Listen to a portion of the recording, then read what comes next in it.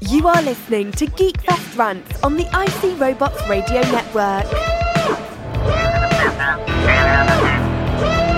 You have located Geekfest Rants, the entertainment podcast for genre geeks like you.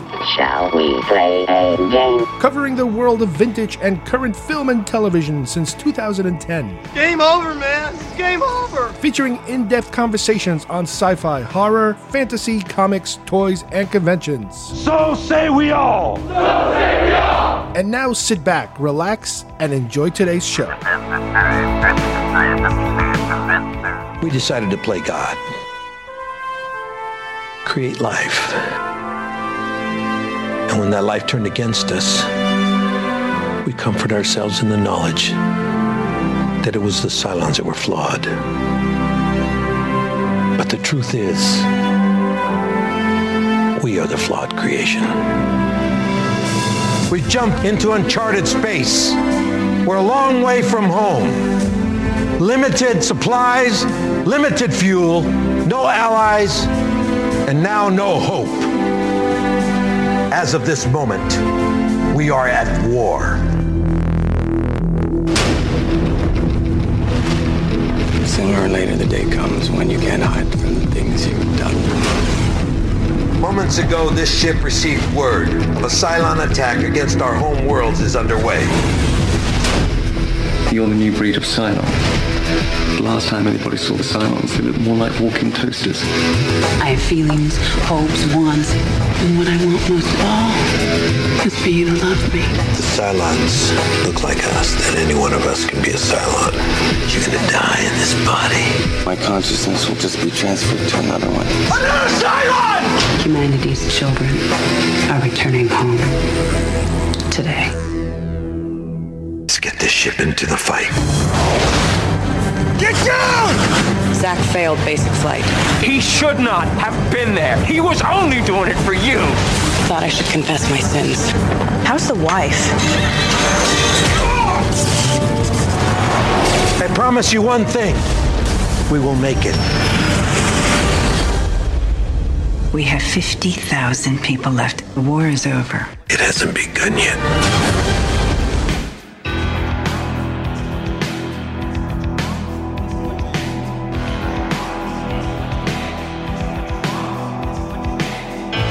Hi everybody, and welcome once again to Geekfest Rants. My name is Carlos Perron, and today we are going to go the toy route. We are going to examine the Battlestar Galactica Titanium line of ships. This is the modern Battlestar Galactica, the rebooted Battlestar Galactica. This is a specific toy line that I used to collect, that I really enjoy, and I want to be able to share that with you guys and all the different variations that existed. Then we're going to take a different trip into an imaginary mall. This is a place where if somebody who's into all this kind of genre material, nerdy, geeky stuff, what would a place that you can go shopping would look like? This is just something silly that I've been thinking about for a long time. Wouldn't it be great if something like this existed, something similar to what we have at conventions, like major conventions, as far as the different type of selection of merchandise that, you know, we have to currently go to so many different places on the internet or even in person to be able to obtain. But wouldn't it be cool if there was a one-stop shopping place where we could find all these items? Again, this is fantasy. This doesn't exist, but I wish it would. So let's begin with Battlestar Galactica Titanium Series ships. You can collect them all! You are a toy! Batteries not included. Just get those wonderful toys. Details on specially marked packages at participating stores. Is that the $6 Million Man's boss? It's Oscar Goldman. Why do you have that? That's worth a lot of money. That's much more valuable than Steve Austin. Action figures each sold separately. Hi, I'm Chucky, and I'm your friend to the end. Some assembly required. All your favorite Star Wars heroes and villains. I have 3 of each. 1 to display, 1 to open, and 1 just in case.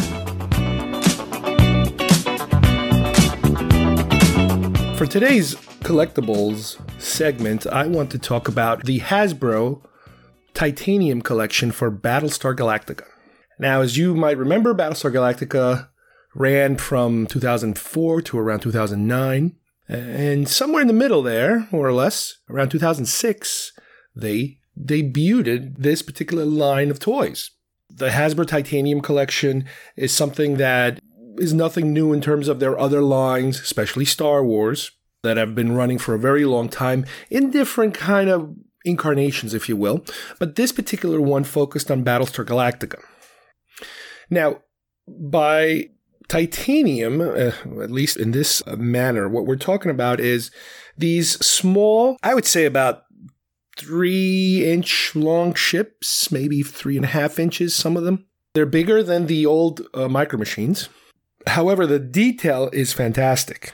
And they are die-cast. They are nice and heavy. They feel, when you grab these, when you kind of weigh them on your hand, they feel good. They feel like there's something sturdy going on, which is something that the old Micro Machines didn't have. Because they were made out of plastic, very soft plastic. You kind of got the feeling that you're getting what you pay for. Don't get me wrong, I'm not going to dump on the Micro Machines. They were beautifully cast and painted.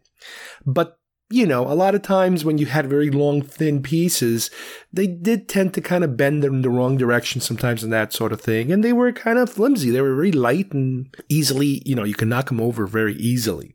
However, these titaniums are die-cast, like I said. They're pretty heavy. They feel nice and heavy in your hands. And when you display them, they're not that easily to knock off. Now, these come with a little tiny base that you assemble. And it says Battlestar Galactica on the base. The first wave, which is considered to be Series 1, consisted of the Battlestar Galactica, obviously. There was the Ultra Collector's edition of Battlestar Galactica, which is a large, even more detailed version.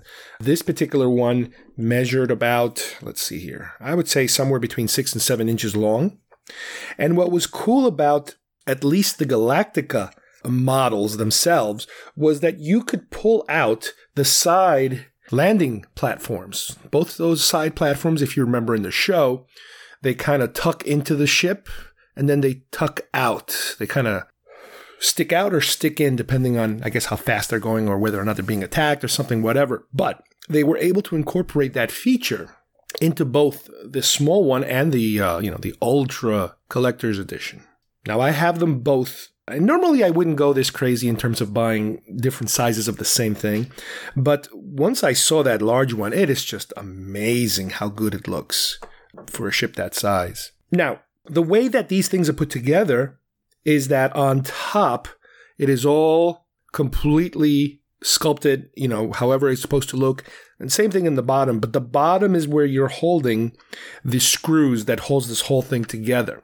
So they kind of hide the screws in the bottom. I have never taken these apart, and I don't know if I would. Just out of curiosity, I might one day just to see what's going on inside.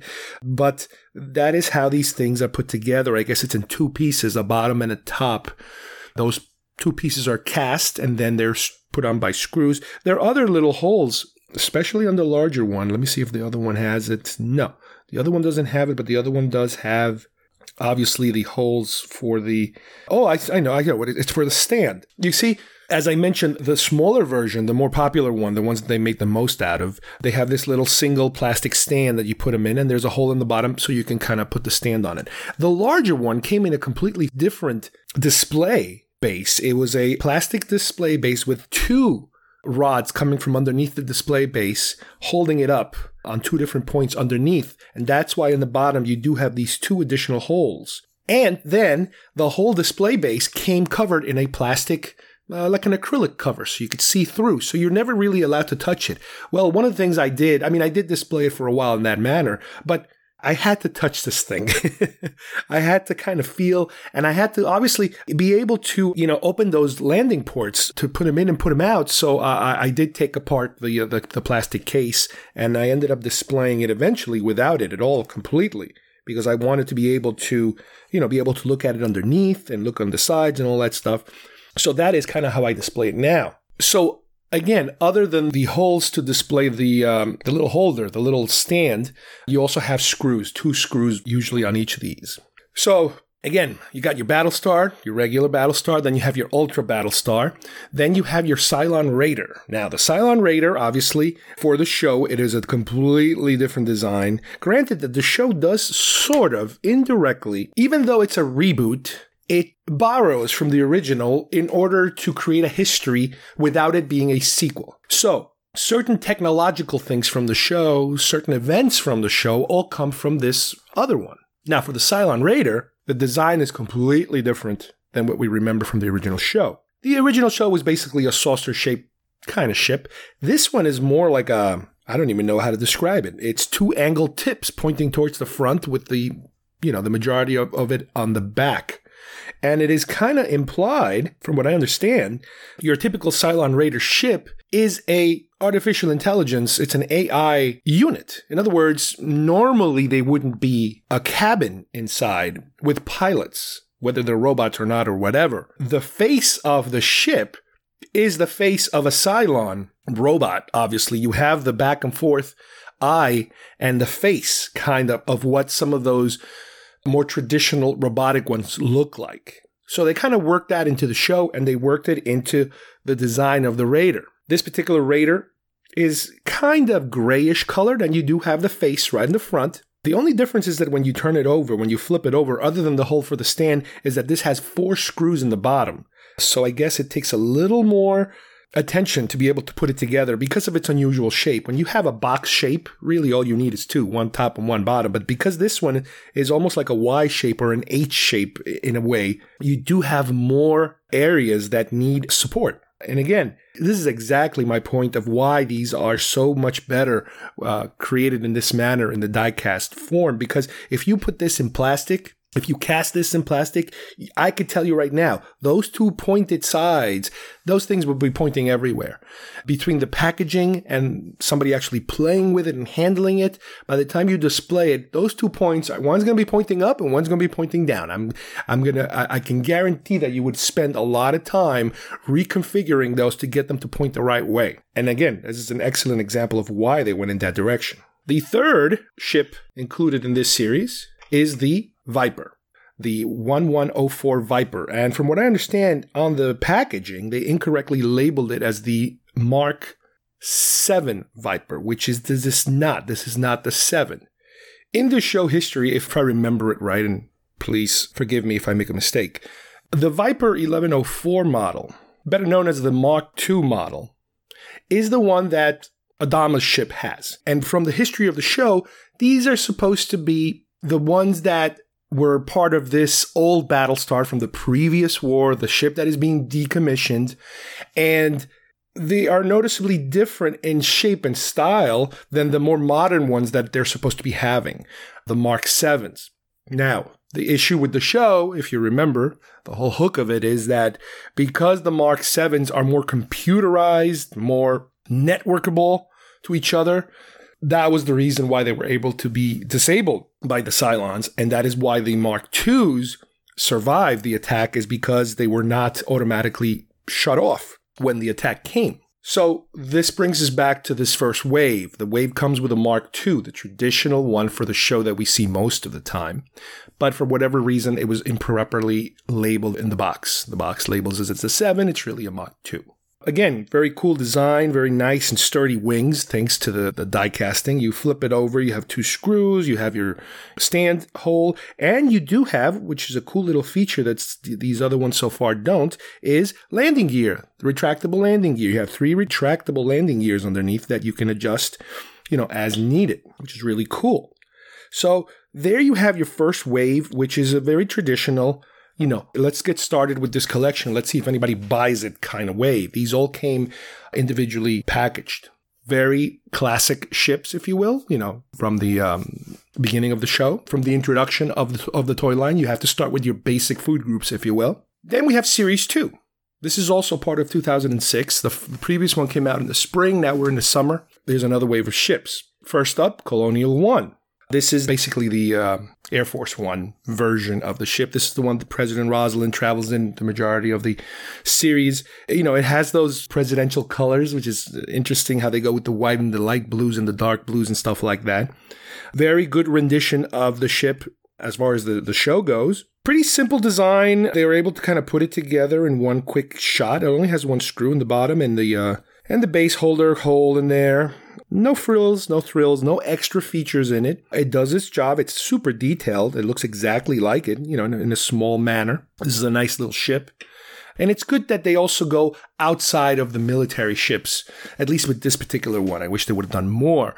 Not necessarily they all have to be fighters and battleships and, freighters and that kind of stuff. So that's kind of cool. The second one is the Raptor. Now, this is a cool ship because this is a ship that ends up showing up quite a number of times because it's the type of ship that is brought down on missions and then back from missions, when you go down to a planet and then come back from the planet and you have a lot of people, well, not a lot, but a number of people inside your ship when you're transporting troops or just regular people. This is a pretty bulky one in terms of, obviously, these are not to scale to each other. In other words, I believe the Marks 2s and the 7s are in scale to each other, but I don't think the ships as a whole are in scale to each other because I believe some of them are obviously the Battlestar would have to be the size of my desk. Actually, not even my desk. It would have to be the size of this whole office, I think, in order to be in scale with one of the Marks. So the Raptor, it is noticeably a larger looking ship. It looks larger to me. The cockpit looks larger, like you could fit more characters. It's possible. Maybe it is in scale. I know, it's hard to say. To me, it just looks a little larger. Now, what's interesting about this ship is that if you really, really look close, there are parts that are die-cast, but they also now, I'm noticing there are parts that are plastic. That is very interesting. I would say the majority of it is die-cast, but they're the back wings, the back flaps, if you will.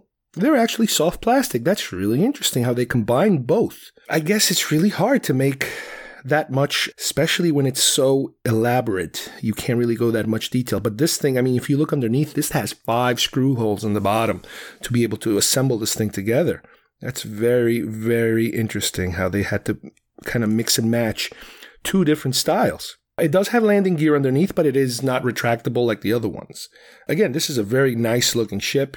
I'm surprised at the plastic in it and how those wings seem to be kind of holding up. Because I was, before I was complaining about the Raider, that how easily it would have been to mess it up. The third one here is the Viper Mark 7. Now, this is the 7. This is the one that we see kind of get obliterated more or less during the show's premiere. This is the evolvement, I guess, from the Mark II. I guess there must have been a Mark 3 or 4 or 5 or 6, whatever, but this is the 7. And let me just kind of mess with it. And I think we're dealing with the same thing here. The top fin is a very small fin and it's made out of plastic. And I think the Mark II had that too, now that I think about it. So the majority of this is all, die-cast metal. Granted, it's a completely different design. It's a different color. It has more like a bluish kind of color. And I don't remember if this is because of the ships that were salvaged at some point. I don't remember exactly because you kind of do see these get completely wiped out in the beginning of the show, more or less. And we go to the more traditional Mark IIs.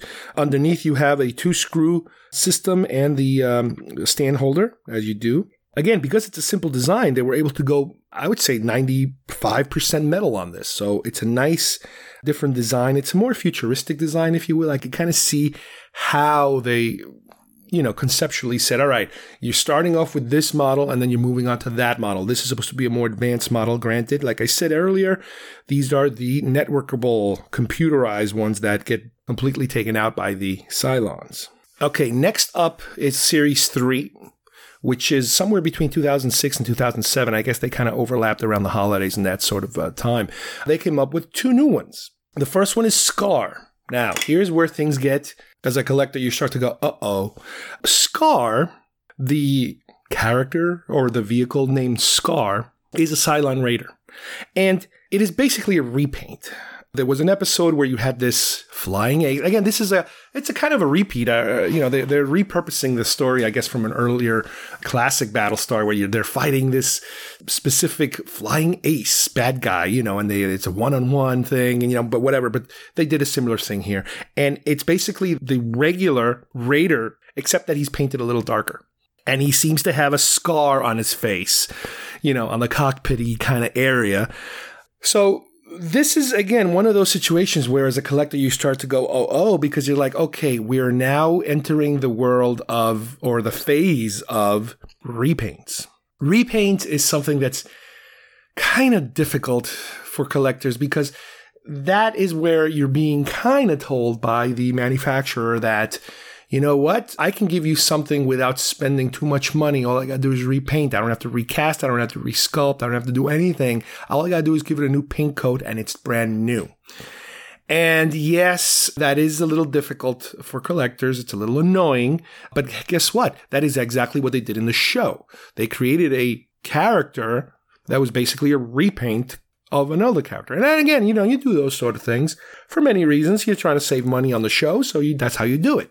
It's a lot cheaper than having to create a new character from scratch. But anyway, it is a legitimate character on one of the episodes, so you have it. And here's what's interesting. I'm now kind of playing around with it and looking at it and holding it. I'm noticing the screws underneath and the specific locations on the screws. And I'm starting to notice that even on the Raider that I talked about earlier, that I was telling you about how it's so good that it's all metal and the tips are metal.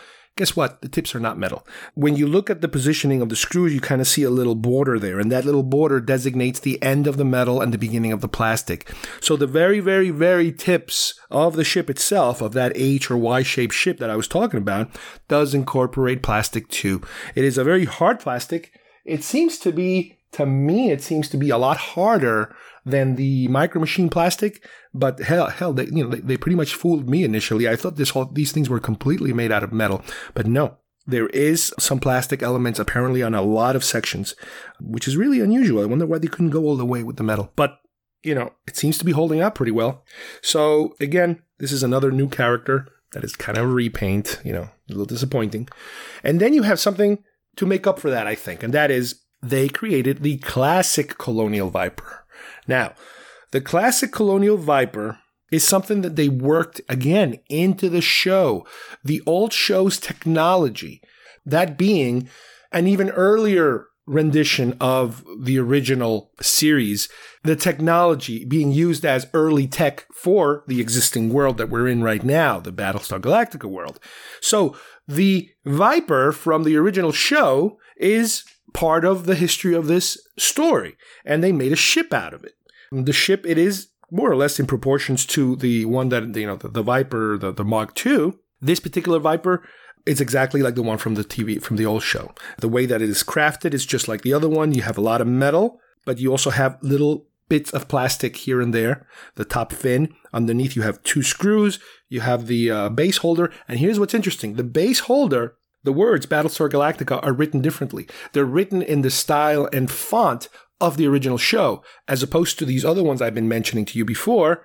The World Battlestar Galactica is written in the modern 2004 to 2009 fonts. So it's really good that they're kind of paying homage to the original show, just like the show did, just like the modern show did, but they're also doing it with the toys. They're giving you that little bonus. So this being a wave of only 2 ships is a little disappointing because there's only 2. And it is disappointing that they're repainting already ships with this particular Scar version of the Raider. But on the other hand, they're giving you a classic Viper. That kind of makes up for it as far as I'm concerned, as far as that wave goes. Okay, for the 4th wave, which came out in 2007, first off, they list the Cylon Centurion. This is not a ship. This is a small sculpted model of the Centurion. Similarly packaged to the Ultra Collector's Edition of the Battlestar, it's a figurine within a plastic shell display case. Again, this is not a ship. This really doesn't belong in this particular series as far as I'm concerned because it's not ships, but it is under the titanium banner, so it's considered to be part of it. Which means that the only 2 other items left here are ships, but it's only 2 again this time around. First one up is the classic Cylon Raider. Once again, dipping back into the original, which is great. I love that. It has the base with the classic fonts, like I mentioned earlier with the Viper. But this is the classic Raider, the Cylon Raider, the kind of saucery shaped one that we kind of all remember. Now, I'm feeling it everywhere, and I am pretty sure there is no plastic because this is one solid piece, I think. I hope. Just 2 screw holes in the bottom and your typical base holder hole. No frills, no thrills, no mechanical anything, landing gears or anything like that. It is a solid piece, greatly detailed, greatly painted, exactly like what we would look like and how it had appeared in the show in its different, incarnations, more or less. A lot of these appeared also not only on the TV show, but in the spin-off movies and the TV movies that they made. So we got to see a lot of these. Very nice. Again, a great little gift to the hardcore fans, to the old school fans. Then you have the Battlestar Pegasus. Okay. The Pegasus obviously made it into both series, the original and the new one. The design of the ship is a little different, but kind of reminiscent of the existing Battlestar Galactica. The difference is that the two landing ports on the side do not retract and come in and come out. One of the biggest differences in the Battlestar itself is the amount of engines that you have in the rear, as opposed to the Battlestar Galactica that seems to have like these main 4 engines, more or less. This one has 2, 4, 8 of them, has twice as many. They're all kind of in a circular formation around the rear. And it does look really good. There's, 2 screws in the bottom holding it together. Again, mainly the metal part of it, with one peg hole in the bottom for the stand. This is because this is a modern version of the Pegasus, not the original Pegasus. It is with the more modern Battlestar Galactica logo on it. Again, the amount of detail put into this is fantastic. It's just as good as the Battlestar Galactica, how good they went. And it's funny because when you think about it, I wonder if the Ultra version of the Galactica was like a trial balloon to see if they could get people to buy larger versions of this thing. Because I could picture, all of these ships, being sold in larger sizes with more features, more mechanical advancements and that sort of thing. Up next, we have Wave number 5, Series 5. These came out in 2007. Now, these are 2 very interesting ships. One of them is the Viper 1104 stealth fighter, if you will, which is basically a Mark II painted kind of black and blue. Now, initially I was thinking, and believe it or not, I think up to this point, I've been thinking, well, this is the one from when they had that stealth vehicle that they build and they construct a little, somewhat stealth fighter. However, in this case, what they did for this particular titanium ship is that they took a Mark II ship and just painted it black and gave it a couple of blue stripes. So up to this point, and I'm talking about up to today, I was convinced that that's what it was because I hadn't seen the show in so long. And then when I started looking at pictures of what the stealth fighter actually looked like, I was like, oh, wait a minute, this is wrong. So what we're dealing here is basically a repaint that is not even technically in the show. Not a good sign. A cool looking ship. It has the guts and the building of your typical Mark II. It's got the 2 screws in the bottom with the retractable landing gears and the peg hole in the bottom also for the stand. But unfortunately, this has absolutely nothing to do with the show. So, a little disappointed. Years later, almost 10 years later, 11 years later. The other one is a Mark V painted in the red and kind of white-gray configuration to kind of match the traditional Vipers. However, the paint scheme here is, again, completely wrong. This is another ship that did not appear on the show. Now, just like the stealth one, it is still a super cool looking ship. It still has the same plastic parts that the other original ones have. The ones that are painted correctly. It looks super cool. I could picture this in an episode, and I think I might have even convinced myself that these 2 ships are actually appeared. But they never did. This is another great looking ship, again, constructed exactly like the previous one. So this 5th wave, we kind of should have seen the writing on the wall. We're at a point now when they're just producing repaints. And they're repaints that are not even part of the show. So, yeah, this is where things started to kind of go downhill when they're not even bothering to include something original.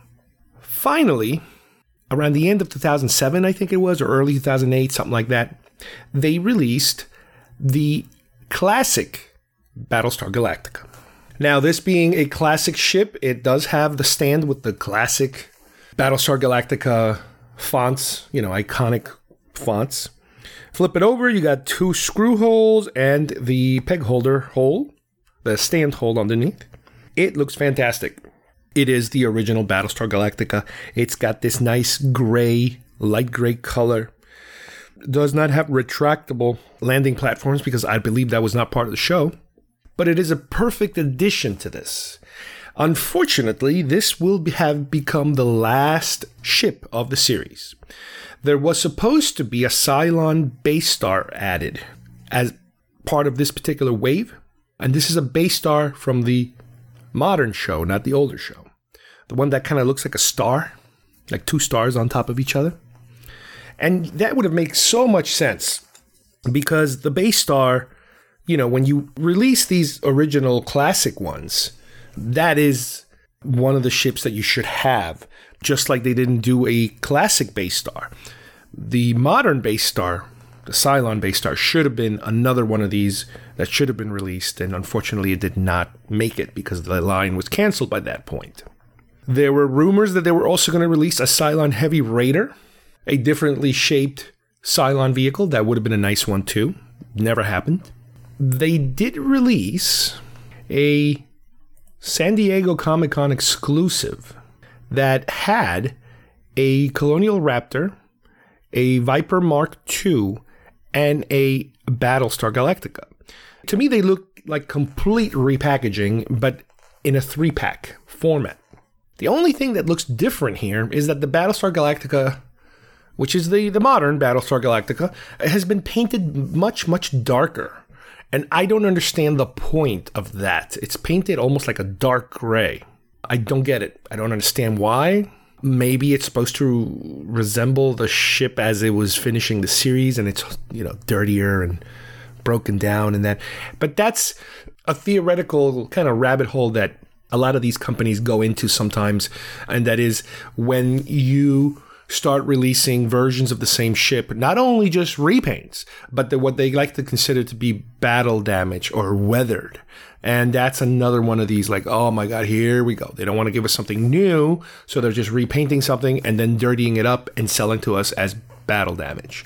I don't know if that was the intent of that particular set. I had never seen that set. Again, it was an exclusive to San Diego Comic-Con, I think. I forget what year.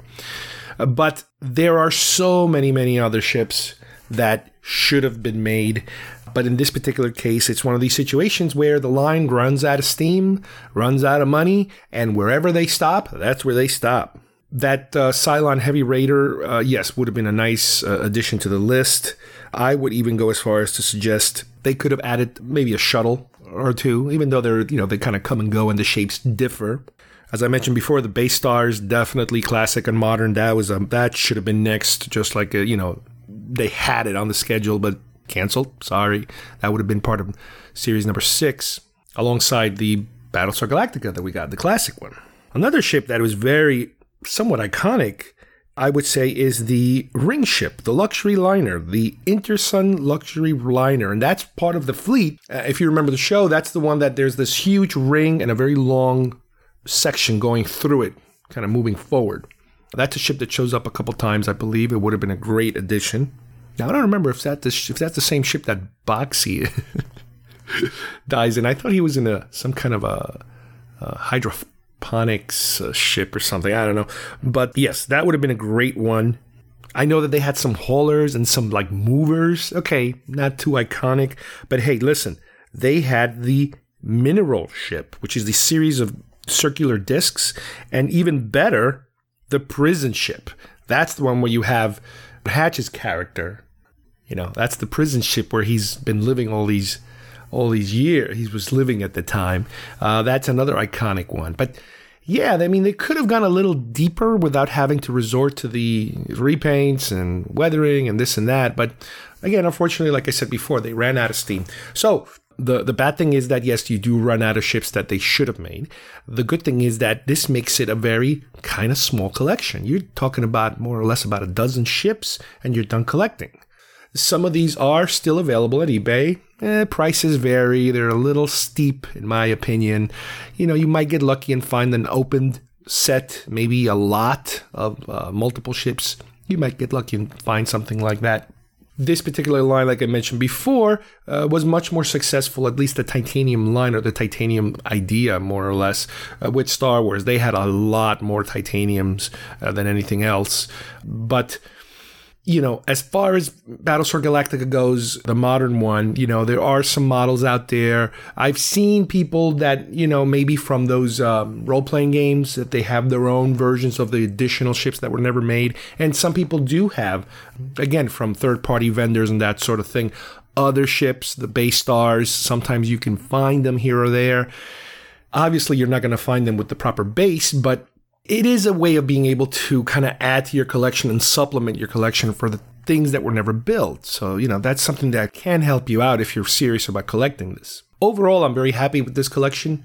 I had put it away for a long time, and recently I put it up again because I had forgotten how well made they are and how accurately they represented, their appearances in the show. And given, this is one of these shows similar to Babylon 5, where the majority of these ships were never even made into real models. This is all CGI, except for the the live size, the actual size ones, the prop ones. But all of that dogfights and battles and launches and landings, that's all CGI. And for something that is completely CGI, they did a completely fantastic job with these Titanium Collection ships. We interrupt this broadcast to bring you a special news bulletin direct via satellite from our on-the-spot task force. I'm as mad as hell, and I'm not gonna take this anymore!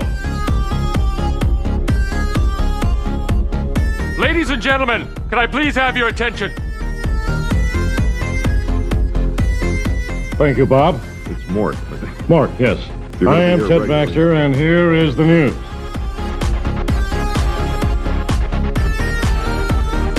I'd like to talk today about the concept of the geek or the nerd mall. By that, I want to go back to a number of years ago when I remember, I think I was attending either a celebration, maybe Celebration 5, or even before that. Somebody had designed a poster of what a Star Wars theme park would look like. Now, granted, at the time, we already had Star Tours at Disney Hollywood Studios, and there was no sign whatsoever of, obviously Lucasfilm being sold to Disney and all the things that are happening now.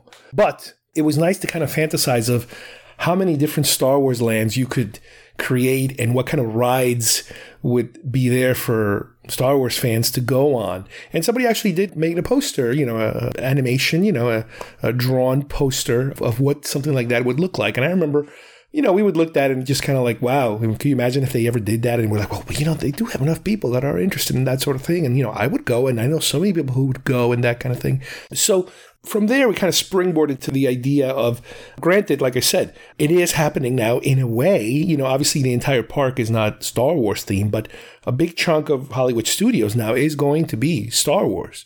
And you are going to have all these different experiences that, people were just kind of joking around, creatively spitballing what something like this would look like. But the reason that this reminds me of the concept of the geek mall is because I remember every time I go to a mall, especially near here, I'm always disappointed the second I walk in, because it's kind of like I step into that mall and it's like 95% of the stores here I absolutely do not have any interest in. Now, granted, yes, of course, a mall is not designed for my particular tastes. I would go as far as to say that most of these malls seem to cater, I think, to women more than men. I think there's a lot more women's stores and shoe stores and intimate apparel stores and, kitchen stores, knick-knack stores and gadget stores. So it's kind of like, oh, where do I go? Whenever I go to the mall, it's kind of like, oh, jewelry stores and stuff like that. But even the amount of men-oriented stores, it's still never enough for me. And because I'm not interested in a lot of the things that a mall might have that are considered to be, geared more towards men, including, for example, all types of athlete-related stuff, not interested. I'm not interested in that kind of stuff. Granted, yes, I will eventually go to a shoe store at some point, but I will most likely never buy sneakers from a mall because the prices are just unbelievable. They're like, and granted, I'm not going to any kind of high-end mall or anything, but I cannot pay hundreds of dollars just for a pair of sneakers. I know I'm still stuck in the 80s when it comes to prices.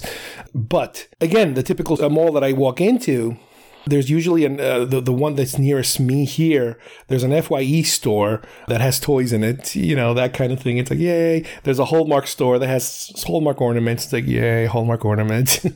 There's a Spencer's, which might have some collectible stuff, maybe apparel, certain collectible apparel, but the majority of that stuff really is not for me.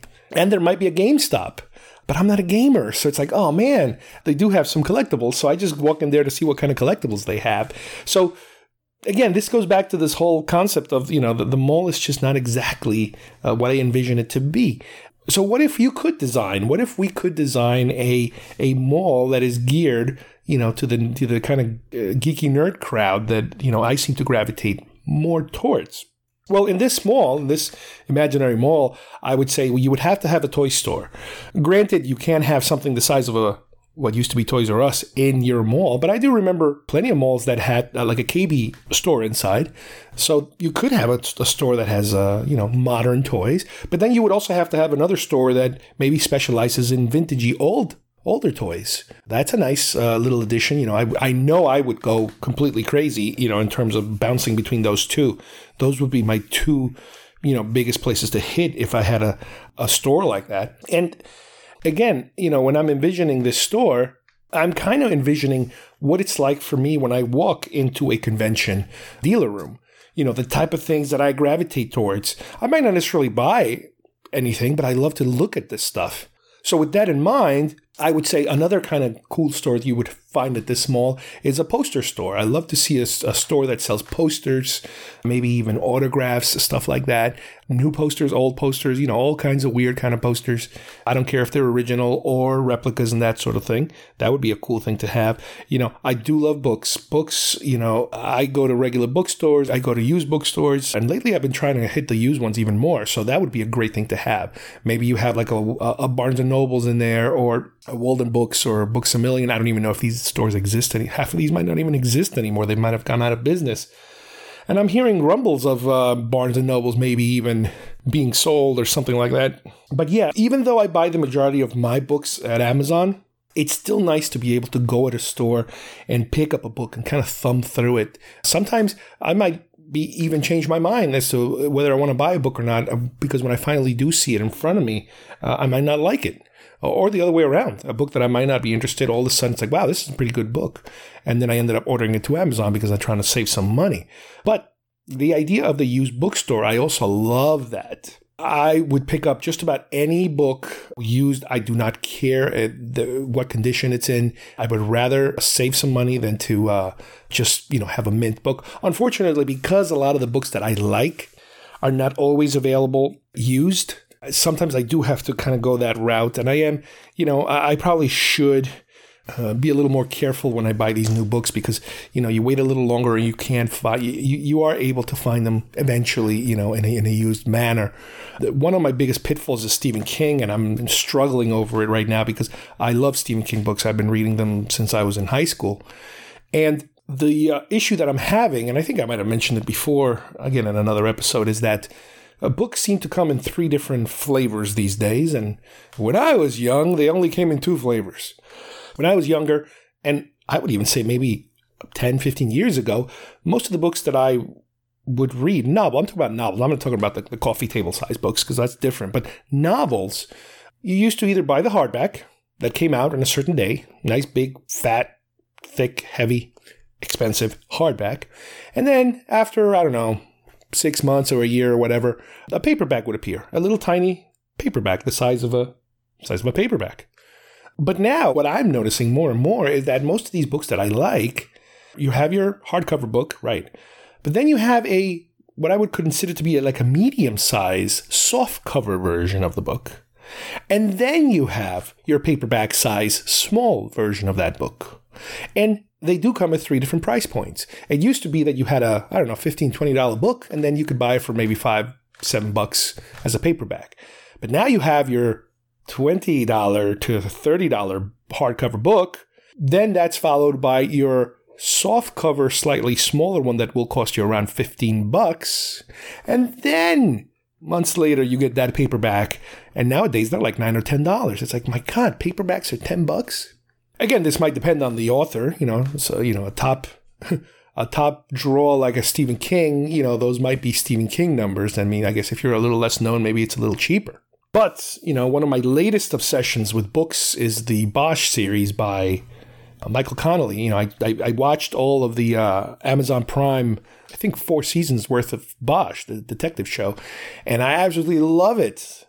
Now I'm starting to buy the novels, and I'm starting to read the novels, but I'm trying to find them at thrift shops and used bookstores and stuff like that on eBay, cheaper, because I am not going to pay. And first of all, there's so many of them, number one. And number two, I'm not going to pay top dollar for these things. I can't. It's impossible. So I've been lucky a little bit in one of these flea markets that I frequently attend. I've been able to find a whole bunch of them for like 50 cents each.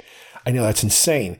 But then there are others that I had to pay maybe $2, $3, $4 a piece, which is still good because remember, the price of a paperback now, it's almost $10.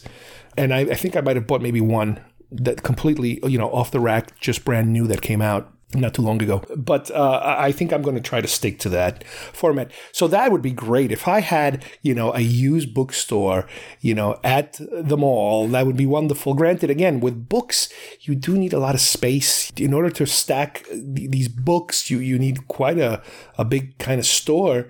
And the mall stores are usually not that big. I mean, I guess some of them could be big, but yeah, not that a used bookstore could afford, I guess, the rent on a mall.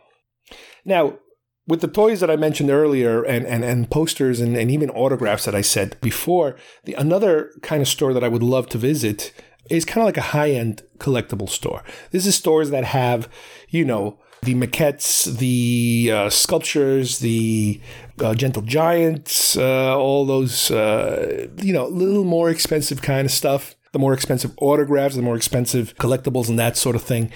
Glassware and maybe even clothing, high-end clothing that's very genre-inspired. You do see some of this stuff. Like when I go to Hollywood Studios, at the Launch Bay area, the Star Wars Launch Bay area, inside, other than just action figures and cheapy stuff like that, they do have these high-end collectibles, full-blown costumes and full-blown, stormtrooper armor and that kind of stuff. And the kind of stuff that you really can't afford, but it's nice to look at.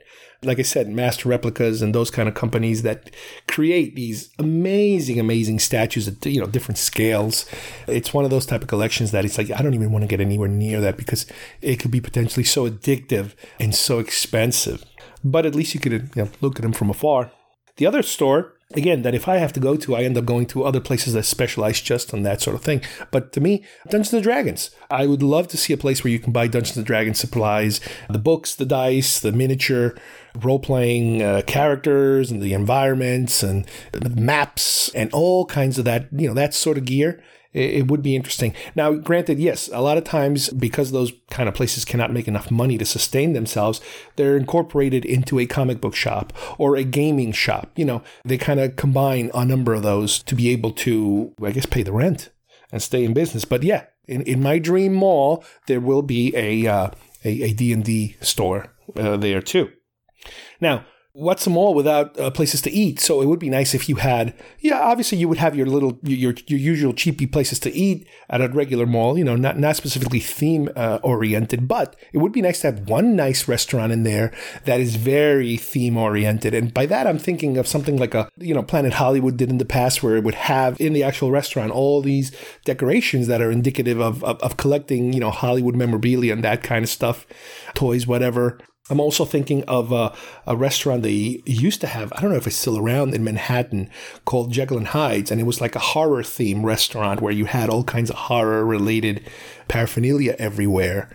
Now, yes, I do know for a fact that once Star Wars Land is completely built out, Galaxy's Edge at Hollywood Studios, there are going to be a number of places that are very Star Wars themed, Star Wars centric, if you will, for eating. So I guess I will eventually see that, but obviously not everything under one roof. Apparel is something that sometimes I'm interested in, and I wouldn't mind seeing a store that is all apparel related, but having to do with movies, sci-fi, horror, that kind of stuff. And nowadays you kind of see that, but it's incorporated usually into other stores. So like I mentioned before, if you go to FYE, it's really a record store or a DVD store, but they do have clothing in the back. Same thing with Spencer's. It's They do have clothing, but sometimes, they also have stuff that's really weird, and you wouldn't want to bring your parents in there. And in a lot of other stores, they do have, but a store that would just specialize on that sort of thing, that would be really nice. Again, the things that I'm mentioning now, a lot of times are combined into stores. There is a version of a store that tries to cover a lot of these things, but obviously it's not everywhere. It's the Think Geek store. I've seen one, I think in Orlando, I think that's where I saw it. And it's cool because they do have a lot of this stuff, a large portion of it unaffordable, completely unaffordable, but even their online store, there is quite a number of items that fall into this category. But the problem is that when you try to cram this into one store, obviously your selection is going to be very limited. And because you're going to want to have so many different types of these merchandise, they have to squeeze as much of it as possible into one store. And then you end up with, a very limited amount of items, a good representation of the different type of stuff, but not enough merchandise, not enough variety within, each specific section.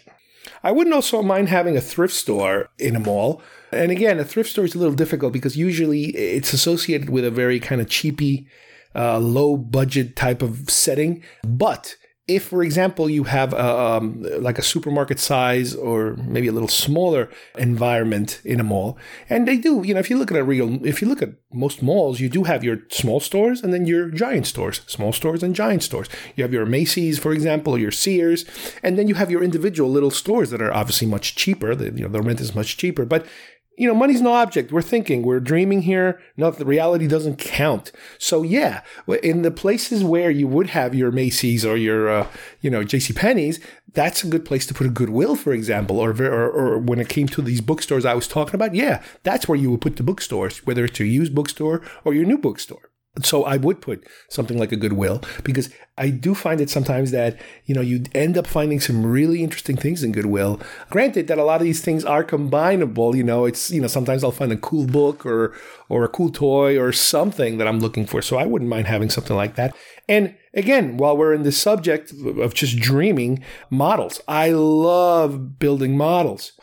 So I wouldn't mind having a model supply store where they sell, plastic models, all types of genre-related plastic models, supplies, paints, all the different acrylics and types of paints and brushes and glue and sprays and, all the supplies that you would need for creating your own models. That would be awesome if there was a store like that. Again, nowadays, I only see them somewhat being incorporated into maybe a D&D store. Usually, regular toy stores don't even bother with models anymore, to tell you the truth. You might find a little something in an arts and crafts stores, which is another one that I would love to have in my imaginary mall, is something like a Michael's or a Joann's, but just a general arts and crafts store. That could be another one of these larger size retail space where we would house something a little bigger because, yeah, those arts and crafts stores are pretty big in the amount of floor space that they need to incorporate all of their material. And obviously, you need a comic book shop. You need a comic book shop that would only specialize in comics because, granted, if we have all these other stores, you don't have to then walk into your traditional comic book shop that, again, tries to supplement their income by not only selling comics, but they'll sell toys, collectibles, D&D supplies, maybe some model stuff. That's what ends up happening. They have to sell other things to supplement their income. But in this fantasy world of mine, I would love to see a store that just deals in comics. Not only brand new comics, but obviously old comics. Some people are looking for older prints, that are no longer available, and that's the place you would get it. The other thing I would love to see in a mall is not necessarily a store, and I'm not even exactly sure how it would be portrayed, is a hub for where you can find information having to do with conventions that are nearby or not even nearby, but information for the geek and nerdy community to be able to learn about events that are available for people to get involved with in person.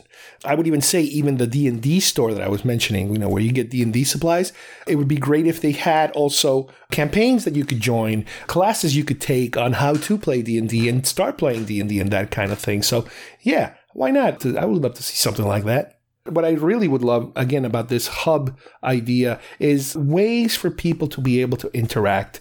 Groups that you would be able to join in different shapes and forms so that you could kind of break off into groups where, okay, there's a D&D group that meets over here. There's a toy collecting group that meets over there.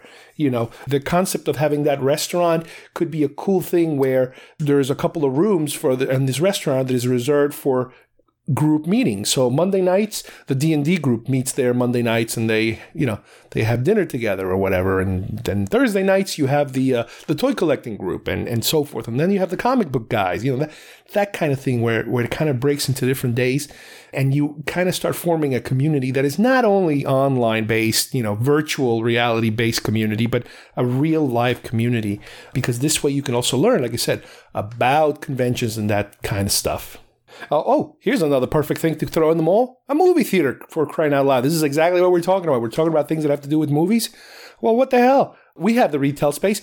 Throw in a movie theater. Put in a, not a 32-plex or 6. Put something like, let's say 8 movies. 8 movies are playing. Okay, put 8 movies. And obviously concentrate on the genre material, but depending on the day, you might be able to kind of do what the Alamo Drafthouse has been doing for a long time, and that is bring the vintage stuff, bring the old 70s, 80s movies, for a special screening. I absolutely love that. Now, granted, they also worked it into a dining theater experience. It's not just watching the movie as being able to eat, but the fact that they're combining it with the love of cinema is fantastic. So yeah, that would be, oh my God, that would be so great. That's the type of place where it's like, I would just want to quit my job and just work there. I would love to work in one of those stores every different day of the week. So you can get a little bit of everything. Can you imagine such a crazy environment like that? It's like, wow, that would be amazing. Plus the other thing is that obviously in this fantasy environment, it would be the great place for me to be able to, if I could work in one different environment every day, that'd be great. But also, it would give me so much material because the amount of people that you would be able to house in there in terms of people that are so into the genre material, there would be an endless amount of stories and conversations, potential show material, if you will, to, keep me going for ages. But unfortunately, none of this exists in the manner that I'm saying right now that this place would work. I really couldn't even imagine where something like this would work. I would say, it would have to be somewhere in Los Angeles or New York or Seattle or, it has to be, or San Francisco, maybe even Austin, Texas. I don't know. But it would have to be in a genre-heavy environment to be able to sustain that amount of business, within one grand environment. All right, I hope you guys enjoyed today's show. We took a trip to my old Battlestar Galactica collection of titanium ships. I really, really love those ships. As you can hear from my comments, I wish they would have continued making just a couple more to kind of flesh out the rest of this line. It would have been really cool, but unfortunately this is what happens a lot of times when the property starts to lose steam. So does the merchandise. And then we also went to the Geek Mall. We talked about what an imaginary ideal mall for geeks and nerds like us would look like. Again, just daydreaming here, but it's kind of cool if something like that were ever to exist, or at least in sections. If you had, well, this has this and that, but it doesn't have that, that kind of thing. But you know what? Like I mentioned during the piece, I do remember fantasizing about a Star Wars park, a Disney Star Wars park, and guess what? We're getting one more or less next year. We're getting an entire section of a park dedicated exclusively to Star Wars. So, hey, you never know, this might come true one day in the very distant future. So, on behalf of everybody here, thanks for listening, and we will see you here soon at GeekFest Rants. Bye-bye, everybody. Why are they staring? Who cares? Just soak it in. Hello, boys. Oh, hey. Can you please stop staring? They're just girls. It's nothing you haven't seen in movies or in drawings. Hey, Stuart. What brings you guys here? We were looking for a recommendation about comic books. Oh, well, I recommend you don't open a store and sell them. No, we were just wondering why the guys like this stuff so much, so we thought we'd give it a try. Oh, okay. What do you think you might be into? Superhero, fantasy, graphic novels, manga? I swear I will turn a hose on you.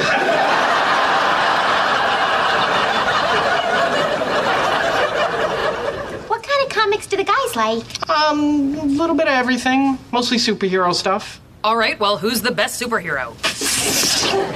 Can't ask a question like that in here. You trying to start a rumble? Well, what do you recommend? Well, let's see. You've got your basic clean-cut good guys. Superman, Spider-Man, Captain America. Then you have your darker anti-heroes. Your Batman, your Wolverine, Punisher. Ooh, I do love a bad boy. As evidenced by your boyfriend and his fear of hamsters. If I were you, I'd go for Fables #1. The artwork is sophisticated, it's intelligently written, and it doesn't objectify or stereotype women. Ooh, Thor, he's hot. Yeah, he kind of is.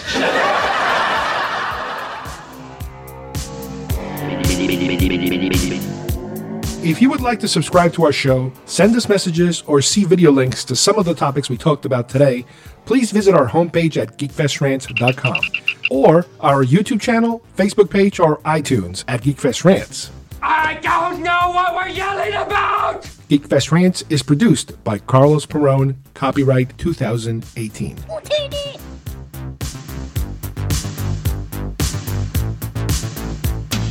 This broadcast is part of the IC Robots Radio Network. Visit icrobots.com for this and many other nerd/nostalgia related podcasts. You won't be sorry for long.